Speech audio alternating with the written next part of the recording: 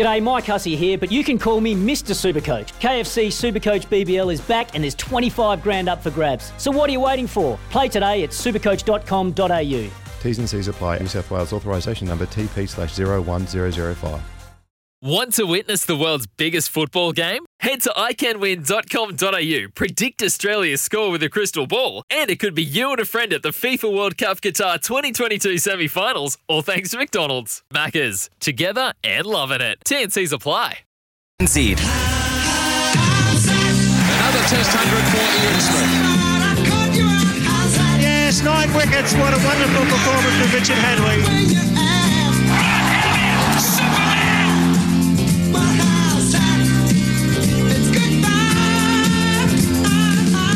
Spinning a yarn with Smithy.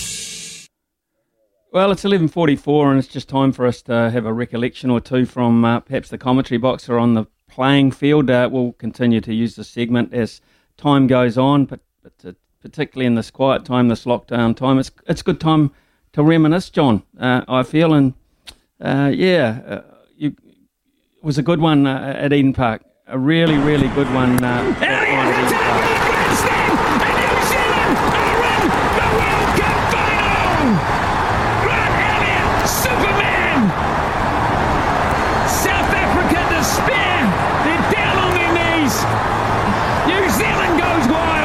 Smithy, the greatest sporting event I've been to in my lifetime. I was so lucky to be absolutely enjoying it with a lot of other New Zealanders at Eden Park that night. You were in the commentary box, like we just heard then. You called it.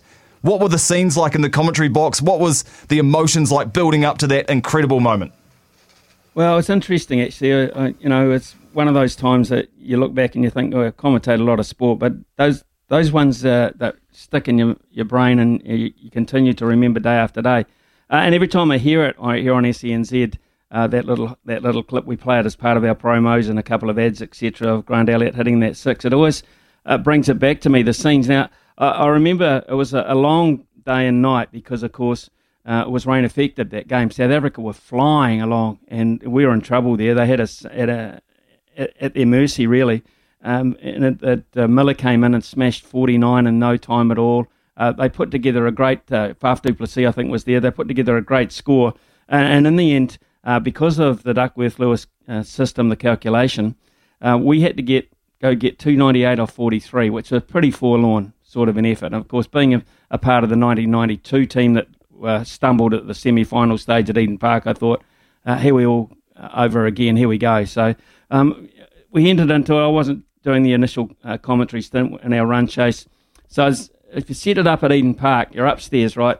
And as you look at the cricket pitch, you're on level 5. The commentary box is on level 5, and it's right next to the cameras who are looking down the ground. Those beautiful shots you see straight down the ground of the bowlers and the line and the length, etc. On one side, there's a viewing area there off to the side as well that you can go and sit and watch outside the commentary box. So, and that way it's open air, so you can get the atmosphere. On the other side is the actual corporate box of New Zealand cricket, and in there are the dignitaries, and you know, when it comes to a World Cup semi-final, you certainly get some dignitaries come out of the woodwork. They're sitting in those plush seats along with family and friends of the players. So that's the scene up there as you're looking down. When we started that run chase, guess who came out? You know, a hero in the mornings here with Izzy, Baz, came out and he blasted it. And right from the word go, right from the first over, we were on a high. Eden Park I think they all thought, 298 and 43 overs. We'll give it a go. We'll give it a brave chance. Baz will slog a few and we'll get going. You know, we might not get them. You kind of sensed that was the atmosphere around the ground. And then Brendan McCullum lit the place up. He was unbelievable. I remember sitting next to Shane Warne. I'm going to name drop a wee bit here in this little story. I was sitting next to Shane Warne. He said, I don't believe this. I cannot believe that this guy is taking Dale Steyn apart like this early on in the piece. He was hitting them over extra cover for 6 and down the ground and a partnership. That really got us rocking and rolling early on. And I think the crowd just into it. Of course, you know, it's night time at Eden Park. You got a few bevies on board and the atmosphere starts to build. There's a bit of a buzz underneath the commentary boxes. Where the rich and famous are, the corporate areas where they sit with those glorious seats and they stand around in that beautiful bar area there, and you just get the buzz coming up into that viewing area. And then, of course, as innings come and go, people get out, people come in and try and they miss out, and then you get other good partnerships. Corey Anderson came out and played very well. We got to that last over, and commentary rosters are done randomly, really. They are. And I just, it was my gig to do the last 6 or 7 overs of that game. And when we got to the last over, of course, Daniel Vettori was out there with Grant Elliott. Now, if you're looking at balanced guys, level-headed guys, you've probably got the two in that particular squad, the two most balanced, level-headed players for the big occasion that you want. And they are, they're the ones that are going to think things through. They're not going to panic.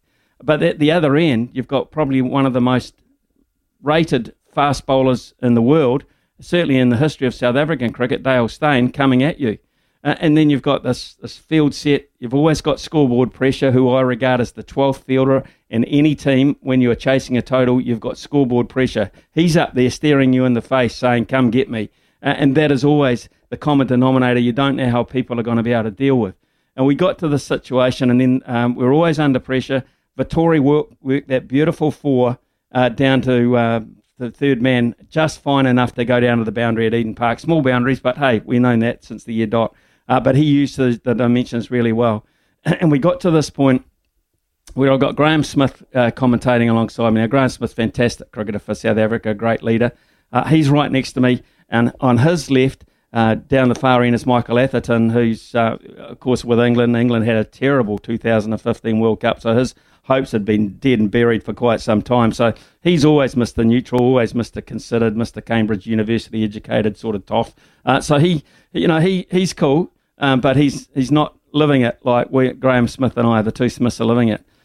So the closer we got to the scenario where Graham Smith was confident one ball, I was confident the next ball. He was confident the next ball. He backed Dale Steyn the whole way through. I didn't really quite know. I knew the balance and the level-headedness of these players, but did I know that with New Zealand's history, we were going to find a bit of magic to get through to the final. And at the same time, South Africa had never made a World Cup final themselves and still haven't. And so that was their big monkey they were trying to get off their back, so to speak. So he'd been through it, Graham Smith, and he'd been living it from that perspective.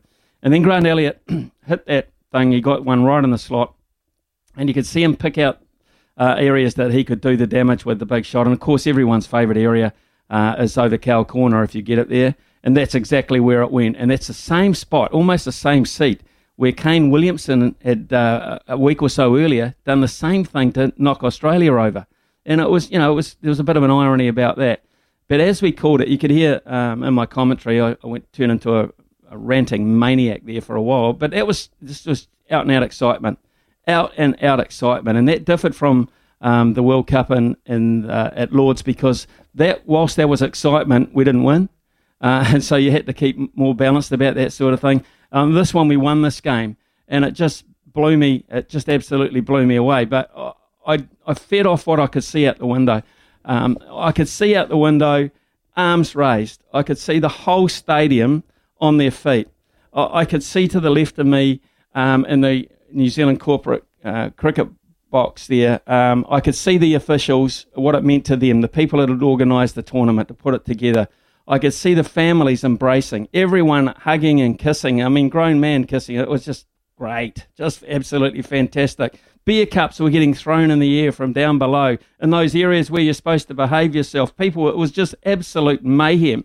And then around the ground, you just kept looking at this wave of and this fantastic scenario. Through the effects in my headphones, I could hear the noise as well coming through. It was impossible to miss. Then you look out the window, and you're still, because the people at home, they can't experience that. The ones you're catering for on television, they can't experience that. They're not there. So you now have to describe what you can see on television. If you start describing things people can't see, they get really frustrated. That is one of the arts of commentary. So you go back to what you see on the screen, and then you see Dale Steyn on his hands and knees, one of the great fast bowlers. You see people helping each other up. You see, these big, tough South African guys brought to tears, and then you see the humbleness of Grant Elliott trying to help people up. Daniel Vettori, it takes a lot to get him excited. There's a smile on his face, and the New Zealanders running out. It was just fantastic to relive. And so for that moment, no problem for me. One of my most special moments in commentary, John, Not so much for the end result, but for the atmosphere and the beauty of Eden Park. Been there so often, seen some great moments. Certainly, clearly, number one. Yeah, mate. Oh, I was in the crowd, and I never hugged and kissed so many strangers in my life. It was one of the greatest moments of my life. And yes, spinning a yarn with Smithy. Get your text in now, and what do you want us to spin a yarn with next week? We've had lots of suggestions already. I think your century at Eden Park, Smithy, has been one of them. But lots of suggestions. We'd love to take them. We've got Mark Staffy next. Smithy? Yep, okay. That 100 was boring as batshit. We'll get on to Staffy. That 100, absolute fluke, like winning cricketing lotto. Let's get to Staffy shortly. Sometimes needing new tyres can catch us by surprise. That's why Tyre Power gives you the power of Zip Pay and Zip Money. You can get what you need now, get back on the road safely and pay for it later. Terms and conditions apply. So visit tyrepower.com.au or call 13 21 91.